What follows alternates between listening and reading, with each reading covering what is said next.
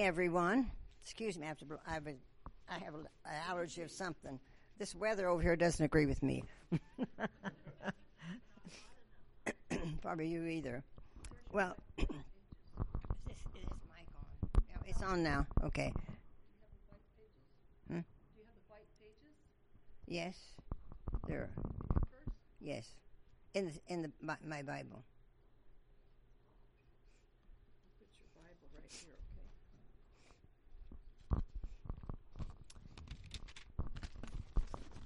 We're very organized since I have my daughter with me. Otherwise, I wouldn't be. I'm so glad that she could come with me. She's been in Japan. She was born and raised in Japan and very perfect in Japanese. And she and her husband are missionaries in Osaka, which is 3 hours away from my house. And I can go up by bus without much problem now. Anyway, she's going to do this slideshow, and we'll start right here. There's Japan up there, and you can see Tokyo is up on the right side, but the island of Shikoku is the same size as Yellowstone Park. All of it, and there's 4.5 million people there, and we're right at the tip of that island, which is a wonderful place to be. Sherry is over in Osaka, just to the right of that, and they've been there 5 years now, starting a church. This is Takamatsu, the place that the Lord sent Ralph and me about 70 or 69 years ago, and we lived there all the years except for 2 years we were in Tokyo. I call that the cement city, and more cement's going in there every day. High rises just going up like popcorn. This is the house that the mission built for me about 50 years ago, and that's my little car, and it's a 2-story, but that's where I do my ministry still, and people come and go all the time. And this is the entrance on the right side.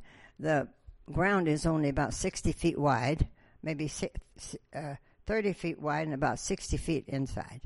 But I love my flowers, so. And now Japan is most famous for their cherry blossoms that you can take your lunch and go and sit under the trees when it's open. They're blooming in the spring, and it's a very quaint place. This is Japanese food, which I've never gotten adjusted to all of it. Sherry will eat anything and always goes and buys for Japanese food.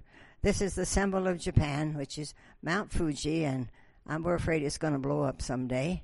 This is for they're very artistic and they're very engineering people. So anything that looks like an art, well, they're going to put it on a piece of paper. And this is the Boys' Day, which they fly the fish over a river in south of us. And they also celebrate Girls' Day on the 20th of January when they become adults, 20 years old.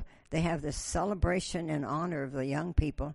They meet in the city hall, and they have some kind of a program. But the girls dress up in kimonos like this. Huh? Religion. Oh. Well, Japan is people ask you all the time, what religion is it? Well, it's mainly Buddha, more Buddhist, maybe 80 to 90%. They'll say, well, I'm Buddhist, my family's Buddhist. But the other religion is indigenous to Japan, and that's the Shinto.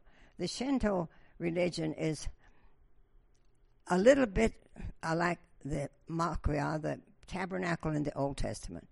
But this is the Buddha that is very famous in Nara Prefecture. And we have more than one of those. They have statues all over the place. This one, and it's just put up recently, just on the hill above our house. And this is where they go and pray for the unborn babies or that die or are aborted.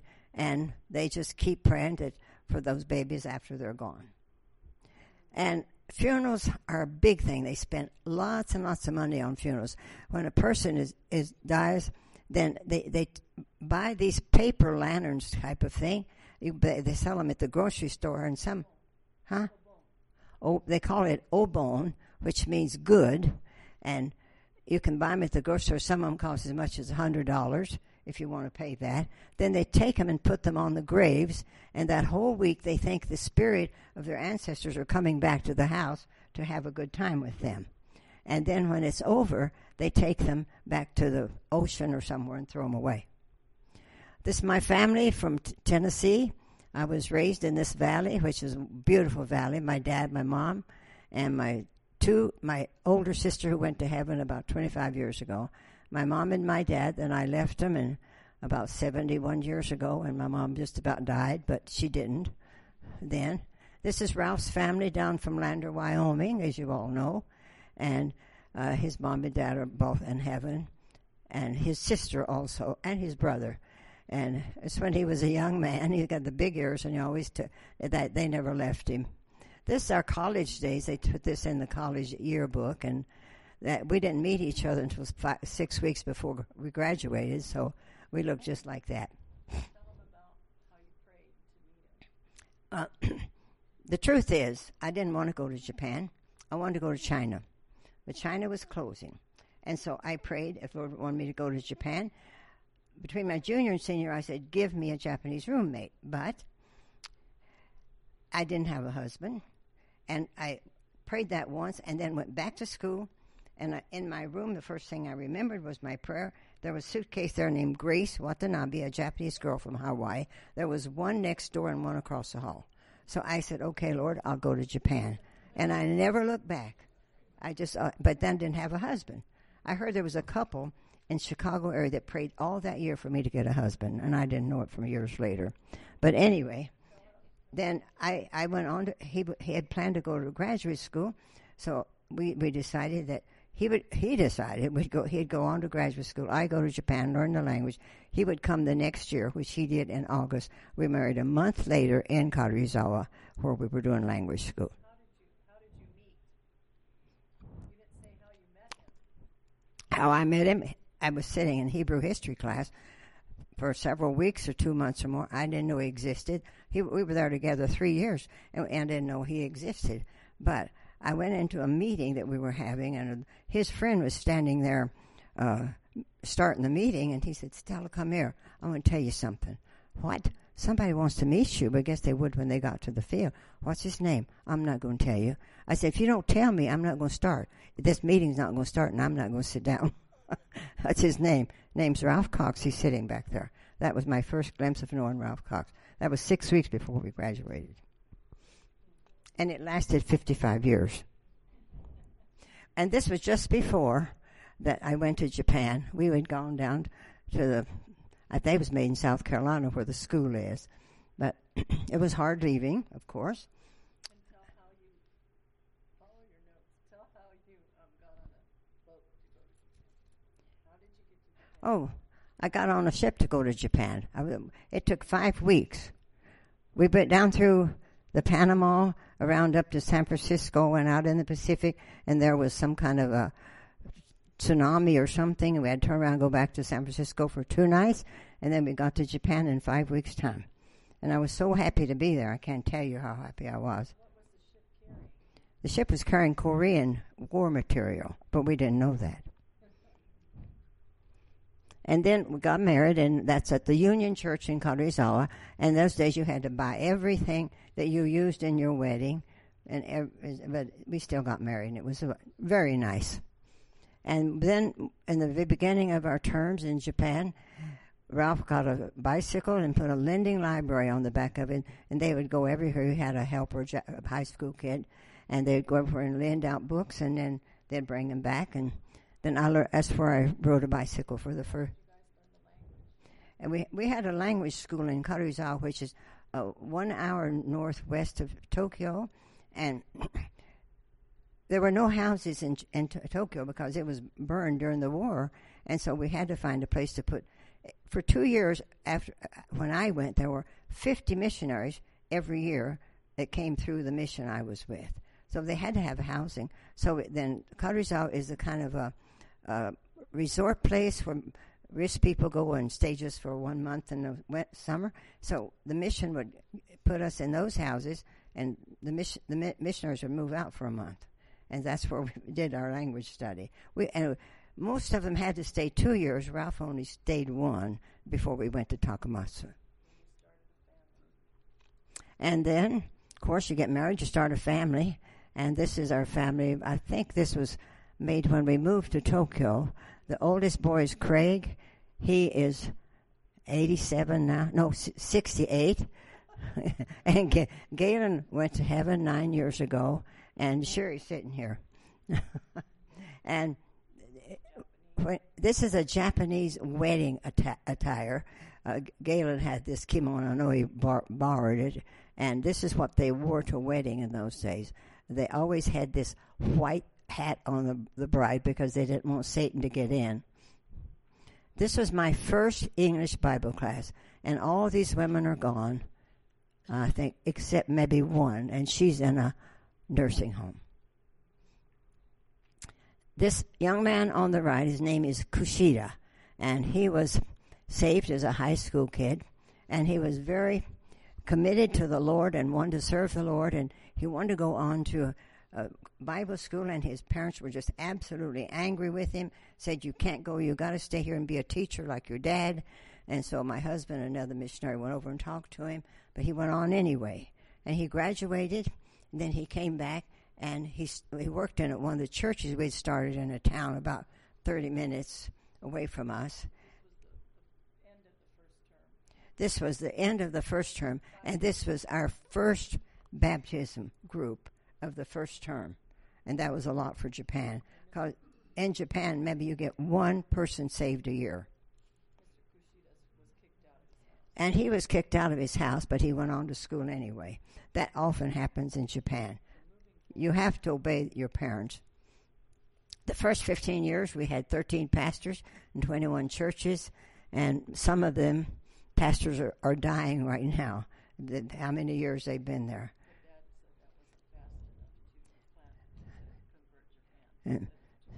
Yeah, so that was just the first 5 years we were there, and then we came home for a year and then went back. No, if it took that long in 15 years to get that many churches, Ralph felt he couldn't evangelize all of Japan, so that was too slow. Oh, if it took 15 years to get this many people, then Ralph has decided that he was going to evangelize all of Japan, which he really aimed at.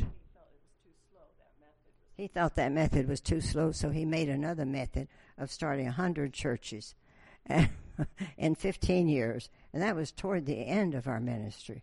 That's when Chuck Small was over there helping us.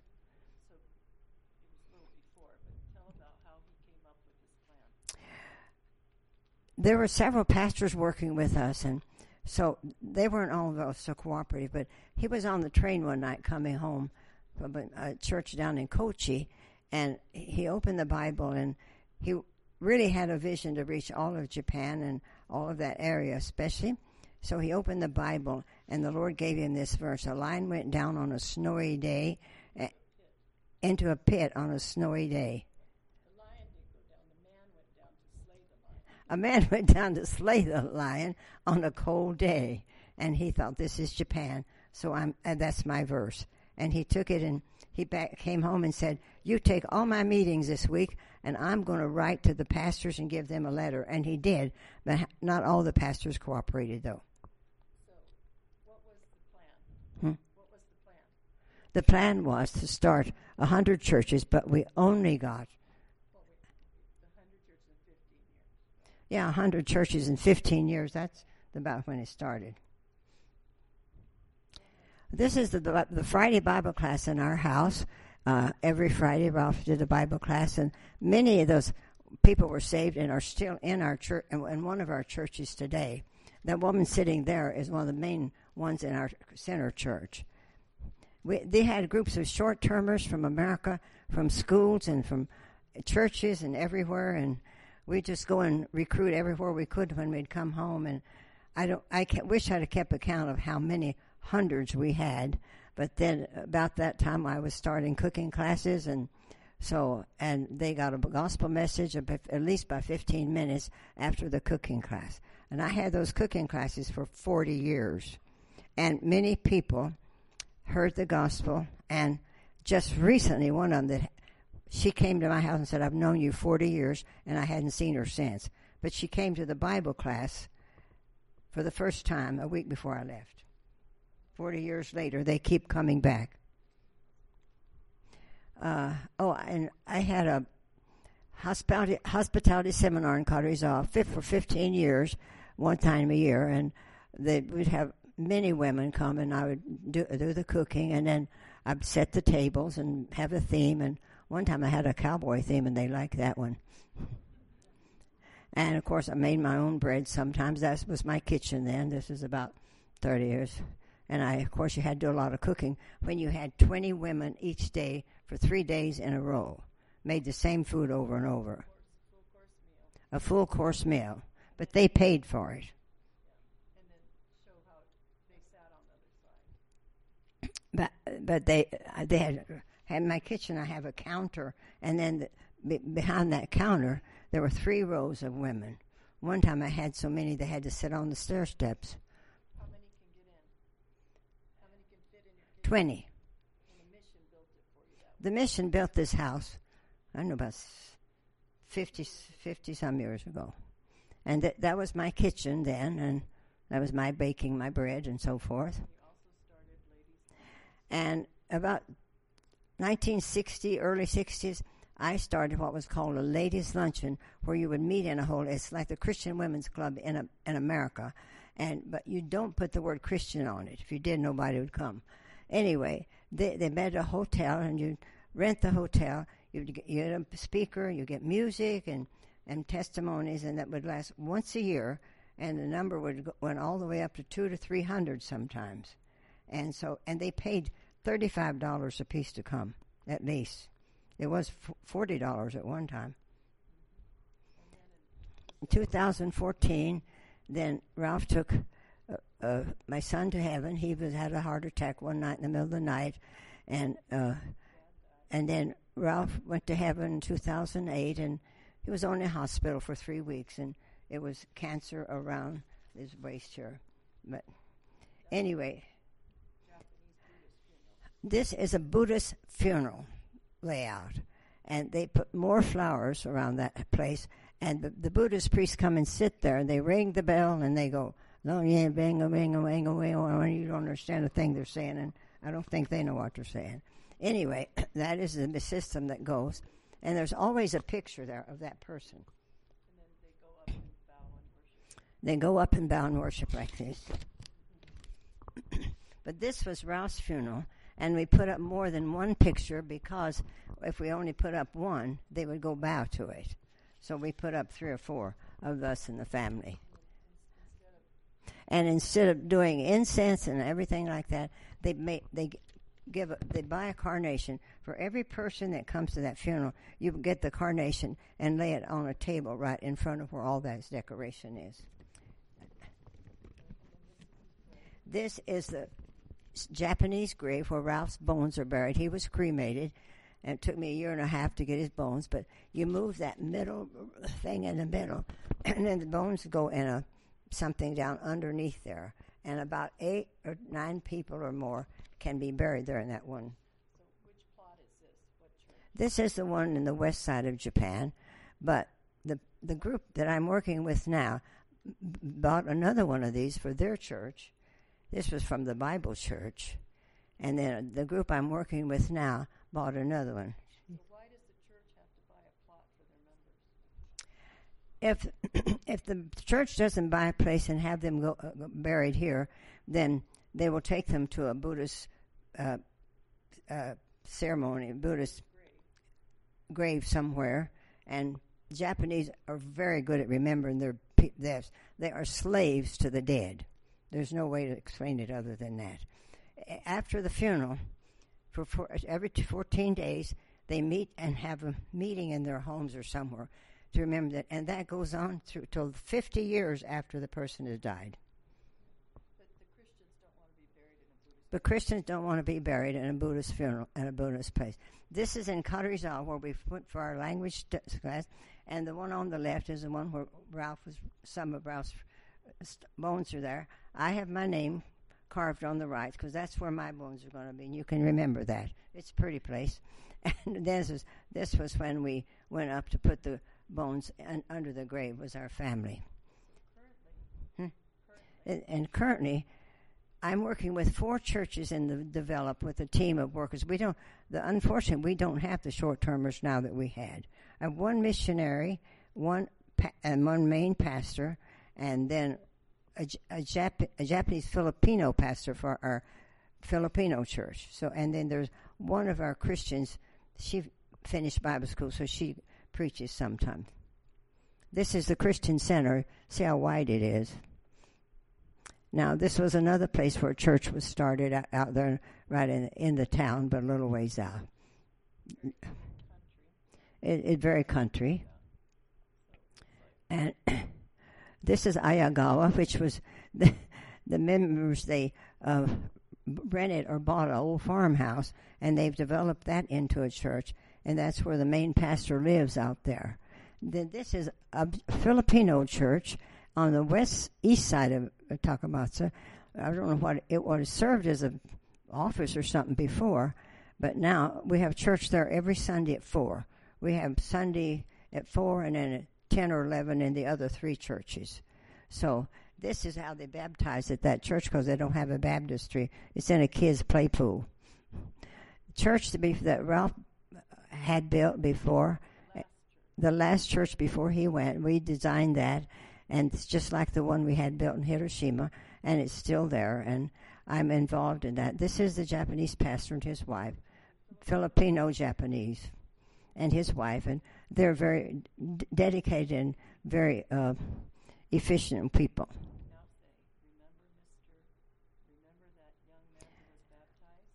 You remember this Mr. Kushida that was baptized? He grew up too. When he finished seminary, he came down and worked with us, and he pastored the church in Sakaide for 46 years before he retired. Then he went to Kobe for 2 years and preached, and after that he came back and worked with us for 10 years. He planted another church 30 years ago, and so they just got a new building about 2 or 3 years ago for that church out in the country. I mean, main country. So he's about 10 years younger than you. He's almost 10 years younger, not quite. And he came back to work with you. Yeah, he came back to work with us, and he was saved in our first group, our first term. And I've been in this house for 50-some years, and so they said, I can't reach up in this cabinet, and my son said, you got to redo the bottoms. And so my granddaughter that lives with me, she ordered these cabinets, she put them together, and it's a wonderful kitchen now, and I can have classes there, but a lot of people come and enjoy it, and I enjoy it too, doing it in the kitchen. Still doing classes there? Sometimes I will do some for some people. How old were you when you stopped teaching? I was 90 when I stopped teaching the regular classes. 80 maybe. No, I was 80 when I finished Karuizawa. This is my current family now. There's Sherry on the right, my granddaughter in the middle, her boyfriend on her right, and Craig came down. It was for my 95th birthday. This was a spring, and then I'm there too, of course. And this is Sherry and her husband, who work in Osaka, starting a church. And he came not knowing any Japanese and still doesn't speak Japanese, so Sherry has to interpret everything, and then she makes a PowerPoint and all of that, and she's very busy. This is right out on Takamatsu on top of a hill type. It's called Yashima. You can see the inland sea. That's my oldest son. He's a little bigger than I am. The inland sea is like the Mediterranean. What? The inland sea is like the Mediterranean sea. The inland sea is like the Mediterranean sea. Oh, this is like the Mediterranean Sea, Sherry said. She hadn't told me that before. So this is the end. The beginning was when we graduated in 1952 together. Our mid-years, we looked about like that. And then Ralph and Stella through the years. That was right in front of our house. Through the whole 70 years of God's Harvest, his vision, and Ralph wrote the books. We saw 89 churches started. And we have 60 churches remaining. Some fell by the way. And we have 40 with land, church, and building on it, and pastor. And somebody pastor. But our pastors are dying now, so it's hard to get pastors. They're becoming fewer and fewer. Then during those years, 50 missionaries from our short-termers came back to Japan, and Chuck and Linda came back too. There are 2 of them. And there were 60 Japanese went into full-time ministry in some way. And then 3 Japanese went overseas as missionaries. And that's it. Oh, this is the group of some of them that came through our channel when we met at Team Conference in Colorado, and that's only about half of them. That was just... They came to work with us, not through our channel. Well, they came through our channel to work with us. Yes. They came to work with you when they were young. And I still keep contact with many of those. And These are a group of high school kids that are adults now, and several of them became full-time pastors, or they're working in some aspect of Christian work. We just had a fellowship meeting about 2 or 3 years ago, and they look like this now. So this is the book that I wrote about 3 or 4 years ago. It's all about those 50-some years that we've been there, or 80 or something. And then I have another book that I thank the Lord that it's still in print.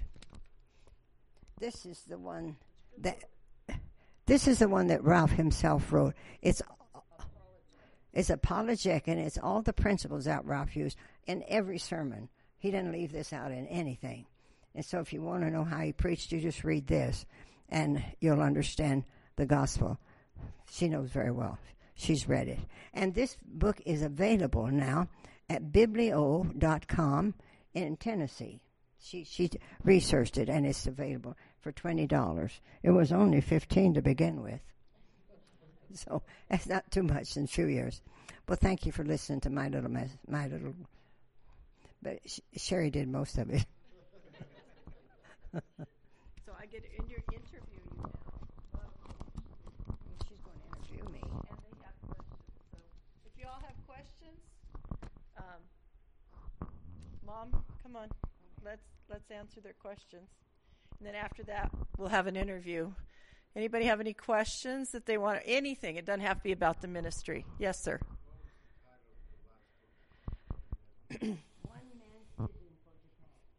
This one? God is, God spoke, God came. Yes. God is, God spoke, God came by Ralph Cox. It's an apologetic approach to how to present the existence of God to atheists from a more scientific, without actually like starting with the Bible. Just that's what apologetics is. And it was very, very, actually I've made this into a PowerPoint in English now. Any other questions? Okay.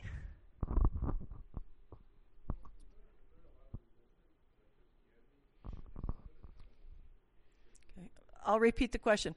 Is there a lot of resistance to Christianity in Japan? Yes and no. They admire Christianity as such, a religion, but they're not going to become a Christian. So the families, if your children become Christians, they're not very happy about it. But the adults, they can't do anything about it. But we do still give the gospel, and sometimes they have to come to church in secret and not even tell the parents. And usually it's the husband that won't come to church. Even the wife and the children do. Mm-hmm. Isn't that right, Chuck? So like Chuck, I just heard him say earlier, maybe it's real subtle. Like maybe if you're a Christian, maybe suddenly you find that you're not being promoted in the company. You know. Any other questions? Okay, sir?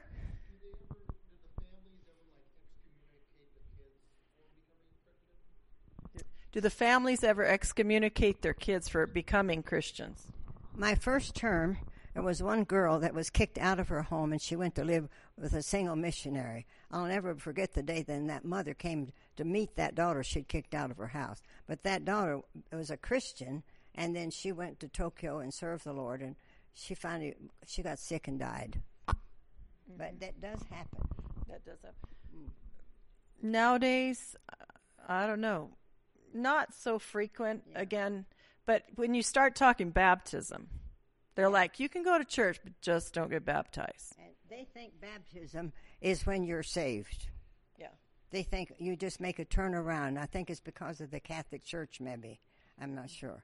But they think when you're baptized, you become a Christian. You have to explain to them that's not the way it happens. Would you see a difference between rural areas and the difficulty there as opposed to the metropolitan centers? Is it more difficult to win a convert in So the little rice? Chuck's question is it more difficult in rural areas, I can't say that word, or city areas? What would you say? Well, it depends on the city. Depends on what the meeting is. We had English classes in order to make contact and for the short-termers to teach. And if they was in the city, in the country, they're very glad to let their children come to learn English. But sometimes in the city, it's a little easier, but not always. As far as the question is more as to the maybe the reaction of a parent to a child becoming interested in Christ. Yeah. Would there be a little bit more freedom in the city, or are the rural areas really tightly closed? Well, Mom doesn't work in a city, so we wouldn't know. It's not real country. In my city, there's 350,000. 10 or 15 square miles, 350,000. That's a small place. So, A lot of people. from my church where I'm working with my husband, the closest the furthest seeker who's attending takes 40 minutes to get there, but it's only 25 miles away. Do you want to guess how many people live between that church and that person that lives 25 miles away? Anybody? 1 million. So our work's cut out for us. And okay. So any other questions? Anybody? Well, if you want to ask, we'll still be here after a while. Well, now I'll talk about Mom through interview. We'll interview her, and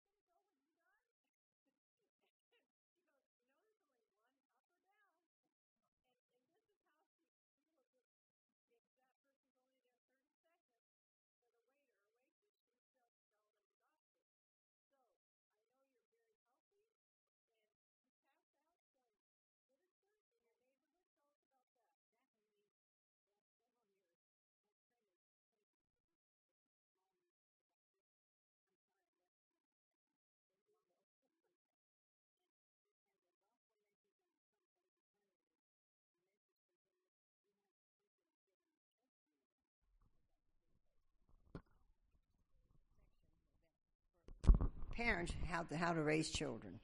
And I order 50 of those a month. And finally, in the last maybe a year or two, our 4 churches have been ordering for each church. But for the love of me, all those members won't take those and pass them out. Sometimes I have to go get them and do it myself. So you pass these out to your neighbors like mailboxes? You put them in the mailbox. It's legal over there. And then when I give it to the post office workers, I give it to my doctors. I take it to one hospital where I know some people, and I've been giving it to one woman for 3 years at least. I don't even know her name, but one day I said, "You read this and it'll help you." "I need help." I said, "You read this and you'll be saved." "I want to believe. I want to be saved." And she takes the file of yours when you go get your heart examined. And she seems to be a very needy person, but I can't get close enough to her to know where she lives. I don't even know her name. So basically, a taxi driver, the UPS guy that delivers, everybody gets one of those Good News magazines. And they get the gospel whether they want it or not, if they'll read it. And if they don't, they have a choice. The results will be theirs. Tell us about the policemen that came from the corner police, they call them police boxes. They're little neighborhood police stations. And he came around to your house. Mm-hmm. Remember? What'd you say? It wasn't what he said. It was what you told him. What did I tell him? The policeman was making the routine checks. Yes. And I forgot what I said. You tell him. Well, he's just doing a routine check, and he stood there 45 minutes or more. He even came into the house and sat down at the dining room table, and I witnessed to him. And then you gave him a Bible? I gave him something. And sometimes she's even had taxi drivers. She says, "Do you have a Bible?" And they'll say no, and she'll run in the house and get a Bible and come back out and give it to him. Only 2 drivers ever did that. Someone will say, "No, I don't want it." Okay.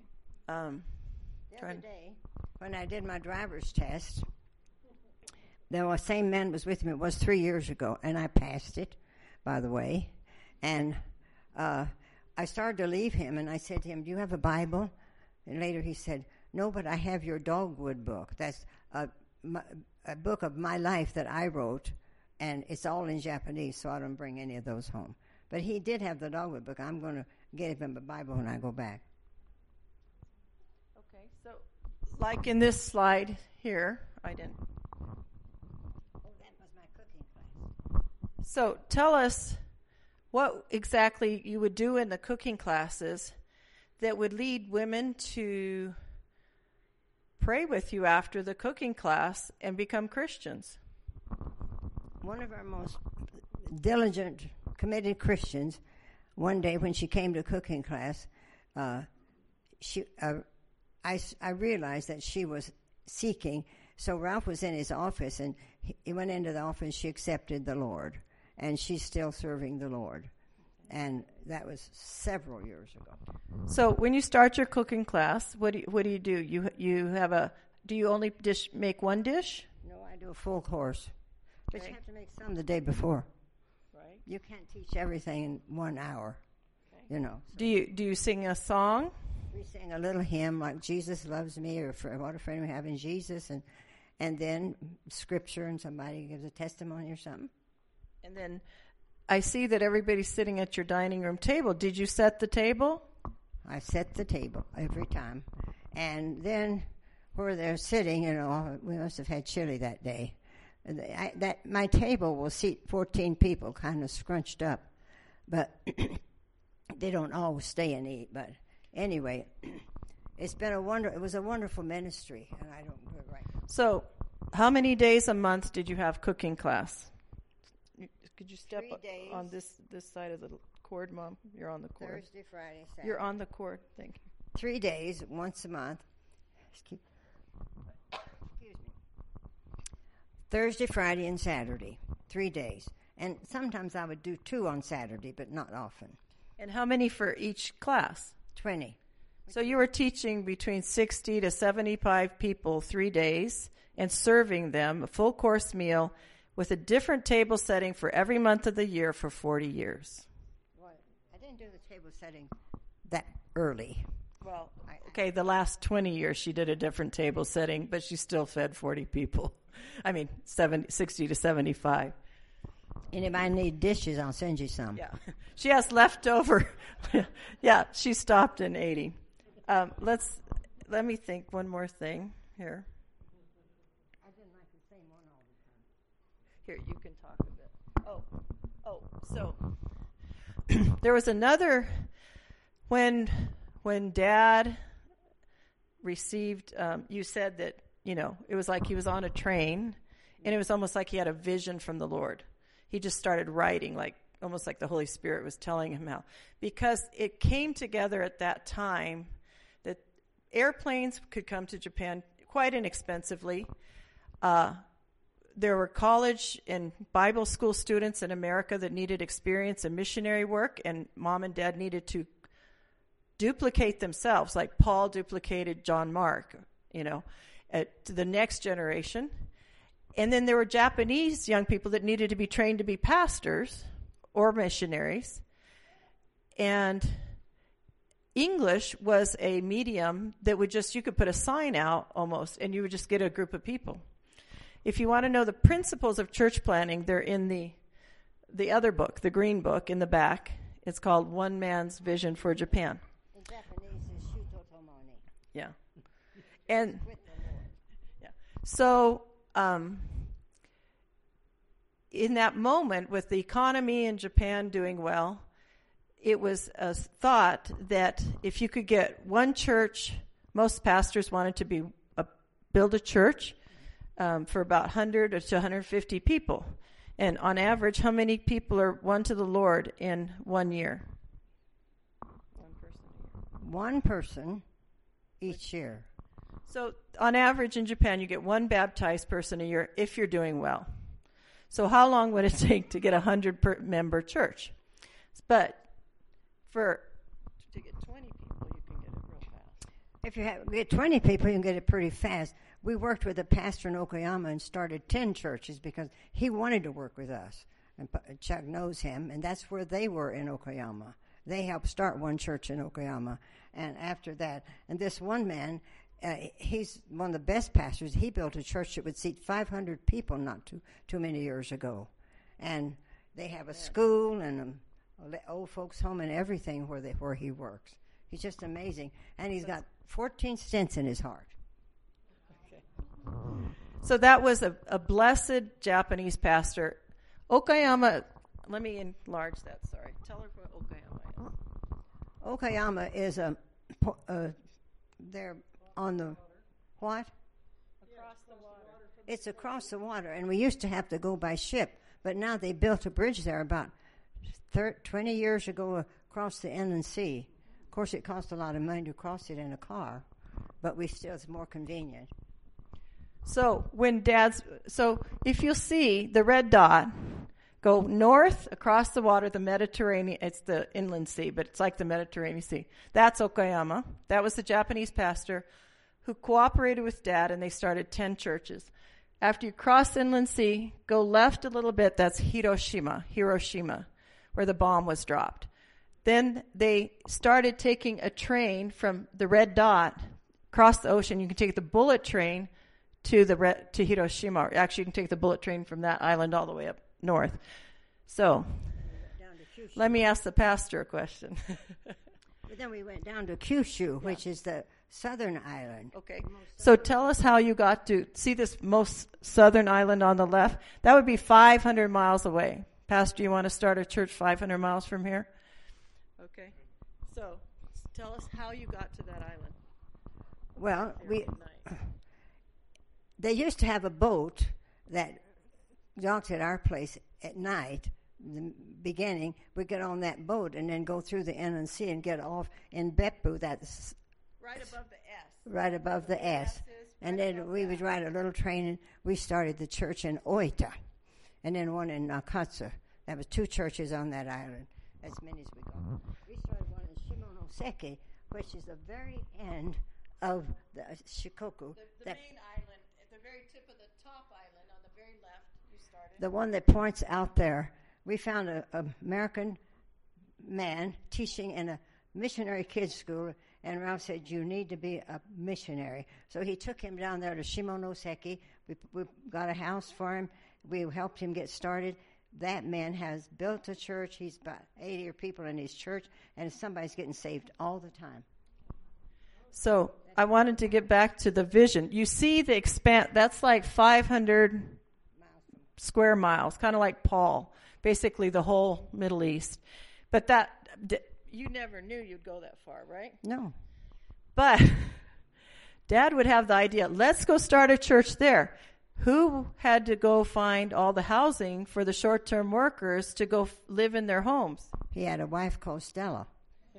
So what did you do? You had to what? I had to furnish all the chopsticks and the forks and knives and the... And the micro... You mean the microwaves? Yes. And the refrigerator? I still know what I put in for Nothing. That's not true. No. Did you have to get the microwave? Well, everything. A bed? Oh, yes. Refrigerator? Yes. So the secondhand store people knew you really well? Yes. Okay. So Mom would then go furnish apartment. Let's say Chuck came over. Chuck, bless his heart, lived in the rattiest, nastiest Japanese old farmhouse that had a plop toilet. Girls, you know what a plop toilet is? Huh? So there's a hole, and then it plops or whatever.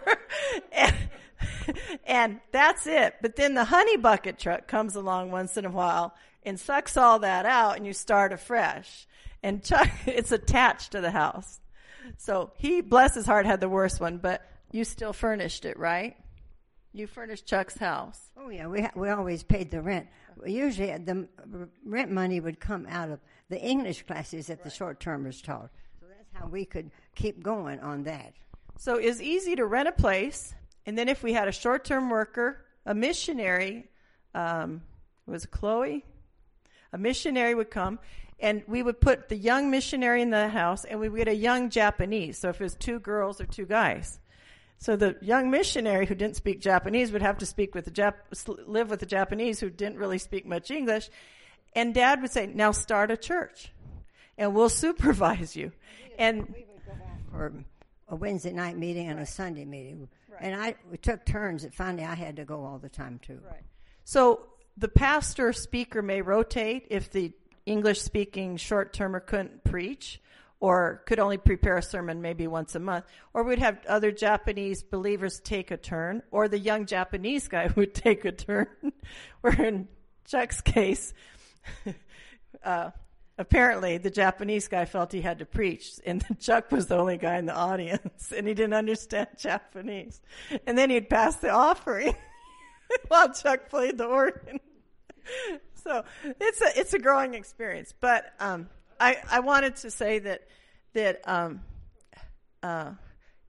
how many churches do you think you just did in your prefecture? I think the 28, 27. Right. So The one prefecture there are 4 prefectures on the island of Shikoku. the small one they live on. The small one. And we have about 27 churches in that area. So every major city, they'd already planted a church almost before they started into the 100 church plan. So the next thing was the bridge got created across the way, and Dad went to that Japanese pastor that you said, and he said 10 churches in Okayama, let's go 5 in Hiroshima. So these young people are placed there. Now, Pastor, this is the question I was going to ask you. How do you feel when you only have a few people in attendance on Sunday morning? Like, let's say 5 people showed up on Sunday. How would you feel?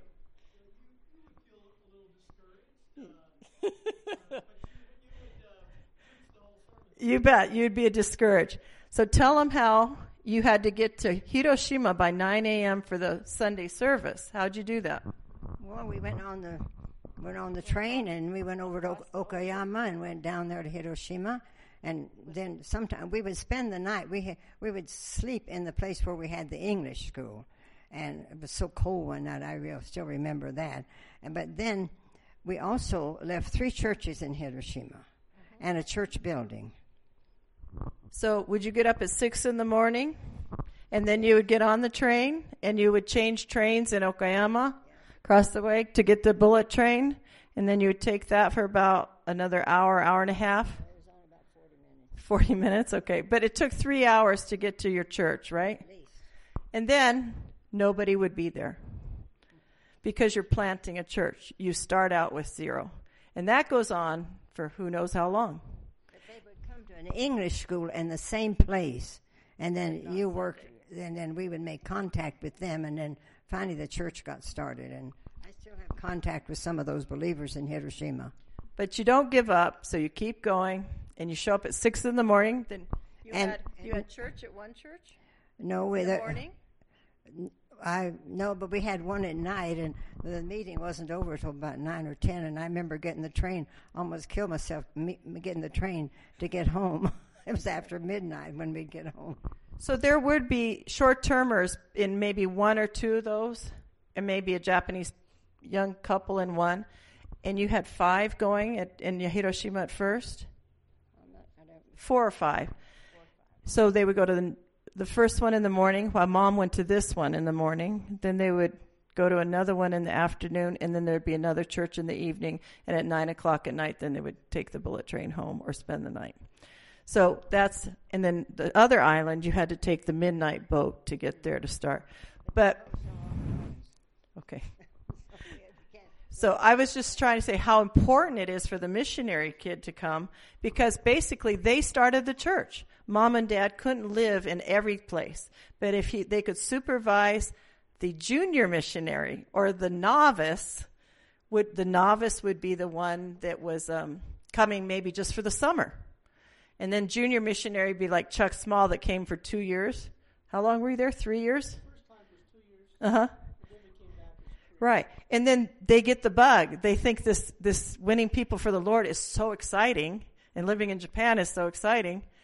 They go find a wife, and then they come back as missionaries. And that's so they not only duplicated themselves, but the Japanese guy that you were living with, what happened to his roommate? What did he become? He became a pastor. Right. He practices preaching on Chuck. Yeah. So then the Japanese guy, who's a young guy, gets trained, and he becomes a pastor. So you're duplicating not only missionaries, you're duplicating native or people of that country. And that's how basically they were able to start 89 churches in a very New Testament method. And that method is in the back of that green book. Okay. I'm done. Thank you for listening. She's finished. I think I am too. I think the pastor's going to come and talk to you now. Oh no, he said he doesn't have a talk. Oh, one more. Okay, we got to do just so you know what it means to be a truly dedicated missionary. We still have the riddle time, unless we're on time. Oh, go right okay, but this one's to brag on the Lord. You get sleepy, you're going to take a nap. She says you can take a nap. So, I remember in your cooking classes one day that something happened, and I think a hot water heater blew up. Yes, it did. You want to tell us about the hot water heater blowing up? Yes. That 3 days before the cooking class, the series of cooking classes started? We had this big American hot water heater, and we put it, the back doors here, and we put it in what was the laundry room in the corner. Right outside was a propane gas thing. I got up on that Monday morning, and I heard a little hissing noise, and the propane thing was warm. I thought, oh, that thing's going to blow up. And we're about 8 feet from the next house. And so I thought the whole thing would burn up then. So I just pulled the hose off so the gas could get out and go away, and then nothing would happen. So I went in the front door and back, and Ralph was upstairs, and he came and he saw me. And about the time he came down to see me, that gas, it had ignited from the pilot light in that big hot water heater. It blew up right in my face, and there was a drain pipe right there beside me, and the drain pipe was burned in two. And you caught hair on, your hair was on fire, you went running, and your face was burned? My eyelashes were gone. Go ahead. And so... say that again, your eyelashes? My eyelashes, my eyebrows, and my nose was burned, and I thought, well, what's happened now? Well, I just said, well, Lord, so I had a young man stayed with us the night before, and said, go get me an aloe plant. And he went and got the wrong one. I sent him back to get another one. He got the right one. And I would slice that aloe stuff, put it on my face all day long that day. The next day, and then next Wednesday was the cooking class. And I went to the doctor Monday night, finally at night. It was 8 o'clock in the morning. And I went, and when did that happen? I said, 8 o'clock this morning. You're just now coming? I said, yes. Well, he put it on my face. He put something that they have. It dried up during the night and didn't do anything. So I decided to take my own. So I put honey and vitamin E on it every night. And by Saturday, it was healed long enough, well enough. And I kept that gauze thing on my eyes and nose, mouth, you could see. And the people would walk into the cooking class and start crying. And what happened to you? I said, just burn my face. So that's what she looked like. Would you have taught the cooking class? And everybody was like, you don't need to touch the cooking class. And what did she say? She goes, this is just Satan. I give the gospel in the cooking class. I'm not going to let him win. I'm going to teach the cooking class. I don't care if I look like a mummy. And she greeted the women at the door looking like that. Some of them just burst out in tears. She taught 3 days of cooking classes looking like that. That week I had 4, I remember. Sorry. Say that again. That week I had 4, 2 on Saturday. So this often happens when you're starting churches. Tell them how Satan always attacks. Every time you start out to do something for the Lord, you get attacked by Satan. He's very much alive in Japan. Japan is a dark country. It's a tough country, but it's not as tough as God can work at it. Not as tougher than God. So, you want to share your verse? If he doesn't want to say anything, I want to. Go ahead. What verse? Romans 13? Romans 10. 10? Okay. So and then we'll do the riddle. Okay. Romans, here, can you see? Hold them back. For whosoever shall call on the name of the Lord shall be saved. But how then shall they call on him in whom they have not believed? And how shall they believe in him whom they have not heard? And how shall they hear without a preacher? And how shall they preach unless they are sent? Thank you, people. As it is written, how beautiful are the feet of those who preach the gospel of peace, of glad tidings, of great things. Amen. The first time I went to Japan, I went to Ohio, and I met a woman who was a godly woman, and she gave me a pair of red shoes, and she used that verse, how beautiful are the feet of them that preach the gospel. And I've never forgot, she was a wonderful prayer warrior. I remember one time she was praying for our son, Galen, and she looked at his picture and said, all right, you're going to come through. So she was a wonderful woman. She's in heaven now. Okay. So we want to just thank you for giving to the Lord. None of this would be possible without you guys. And you will be in heaven, and there will be Japanese walking up to you, and they will know that you were in Gillette, and they can say, I'm in heaven because you prayed, because you gave. And you'll be able to meet a lot of wonderful Japanese who can give you great testimonies. And we're so thankful for your 30 years. Is it 2000 you said? 23 years of supporting the ministry. I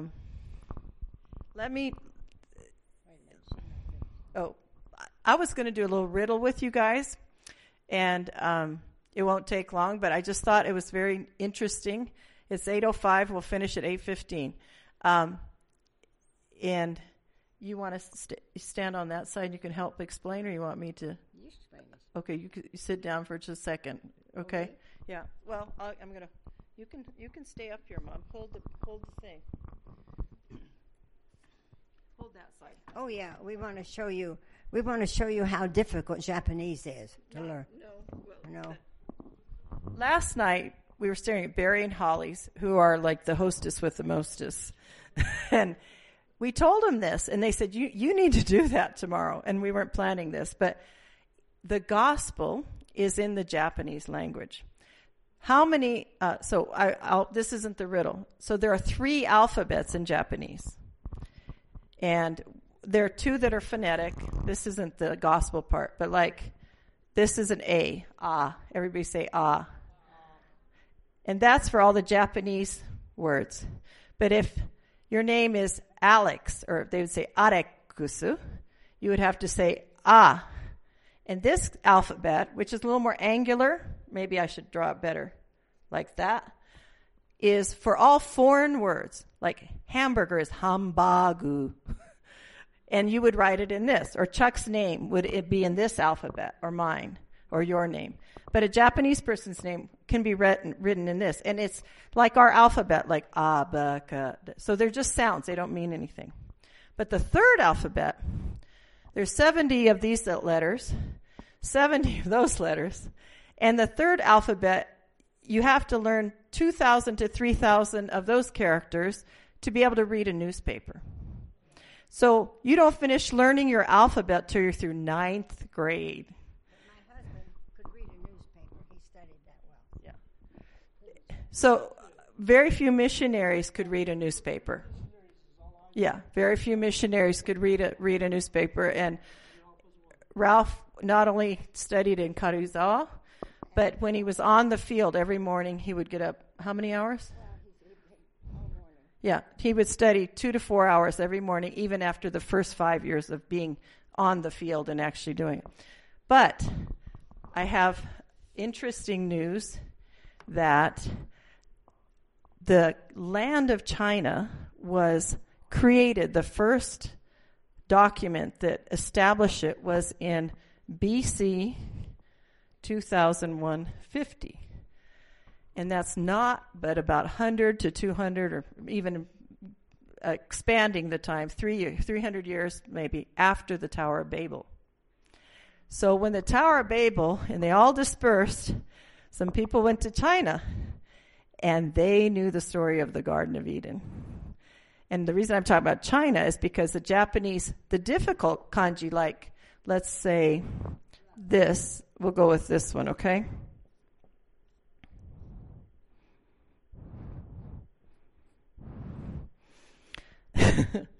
That means garden. This one means love.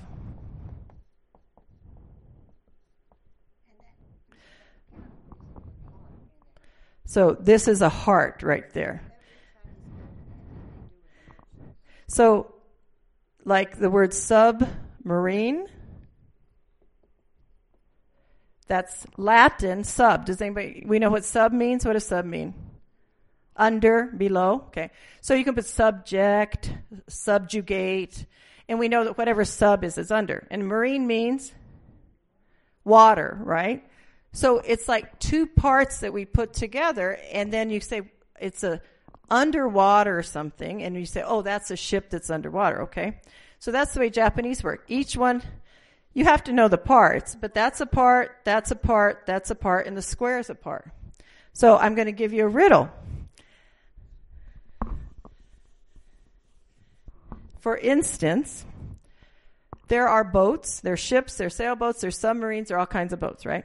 So this, I don't know why this one's shaped this way, okay, but it's kind of like a guy, two people rowing, if you want to think of a longboat, okay? And this generally means action. So this, can you see this, everybody, back there? This part is on every word that has anything to do with ships. But it means just a boat. But the regular old boat has this character next to it. So we'll draw the boat again. And this is the letter number 8. Doesn't look like an 8, but that's an 8, okay? And this is a mouth. That kind of looks like a mouth. Okay. Why would the regular old word for boat have a boat symbol and 8 mouths? Or ship. Don't say the answer. All right. Who said Noah's Ark? Very good. There were 8 people on Noah's Ark. There's no reason in the world that would have eight mouths, right? I'll show you another one. What happened at creation? What did God do? He took, anybody want to tell me? What did he do with man? How did he make man? Out of the ground. He placed them in a garden. The word for ground. Then what did he do? He breathed into the nostrils or the mouth.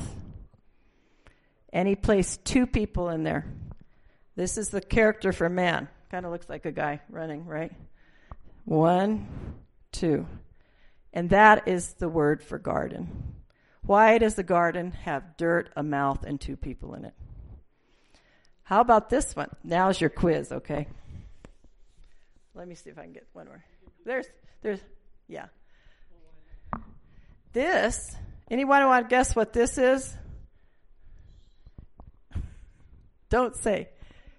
What does it kind of look like? Anybody? Just throw out words. A TV antenna. Let's stick with like Old Testament level. That's really good. He said a TV antenna. Let's stick with Old Testament. What? A serpent? Serpent on a pole? It's not squiggly enough. Okay, I'll give you a hint. These are horns. Sheep. Okay, it might have like too many legs. I don't know. But this is sheep. And if you spread it out, it looks like this. Like, you can kind of like spread it out wider. Right? Or you can kind of eliminate that when you combine it with another word. So this is a sheep. And I won't have you guess the next one. But you combine that over this part means us. So what do you think? Those who know the answer, Barry and Holly, don't tell. What do you think? He forgot already. I'll draw it again. A sheep or lamb over us. You think the word is sacrifice? That would be very good. Lamb, but it's over us. Are we sacrificed? Okay, I'll give you a hint. It's a concept. It's not like an object. It's a only biblical concept. Only something we have in the Bible. Salvation, very close. It's the word for righteousness. Doesn't that just send chills down your spine? And that was from 2150 BC. And there are only 2 races on the planet that still use these characters. The Japanese have the gospel right in front of their eyes. And they don't know it unless we tell them. And when we show them this, it just burns their heart. They're like, oh, Christianity isn't Western. It's actually like Eastern. It's from Asia. It's actually even Japanese. I'll show you last one. Okay. Mom wants me to do this one.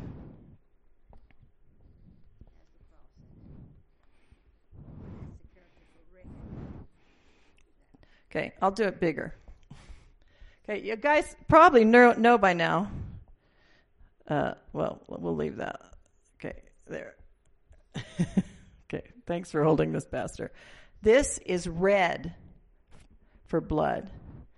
And this means to crush. And that word is forgiveness. Why would that have anything to do with forgiveness? Isn't that amazing? The word for naked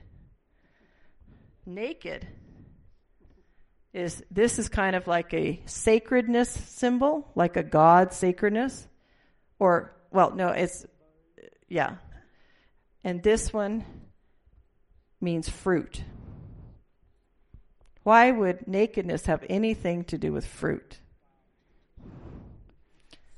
Okay, Mom wants me to do this last one.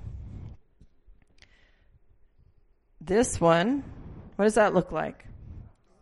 Okay, don't tell them what this word is, okay? And then you go boom, boom, boom, boom, boom. And then remember, this one means crush. How many booms are there? How many strikes are there? Why would there be 5 strikes on a cross? 5 wounds. The crown, both hands, and both feet. And they were crushed. Now tell me what word that means. Shh. You didn't hear Mom, okay? Give a guess. What do you think? Crushed, cross, 5. It's also a concept. Just shout out whatever. Redemption? Close? It's kind of like redemption. Actually, the word for redemption is a combination of words of buying back. That you actually have the coins, the money, and then, the word buy. And so redemption's pretty easy to understand in Japanese. You said it earlier. Salvation. This is the word for salvation. And it's right in front of there. And there are tons more. And this isn't just like Mom and I thought this up. There are books on this. You can go on the YouTube and type in Chinese gospel in the characters or something. And there's this funny Chinese guy that does a bunch of them. And you can show it. Even sin, it's just amazing. And the whole Genesis is right there in their gospel. Thank you for letting me do this. Oh, sure. Okay. Do you want to end in prayer? I do. Well, yes, we actually have another thing we're going to do. Oh, sorry. So that's all right.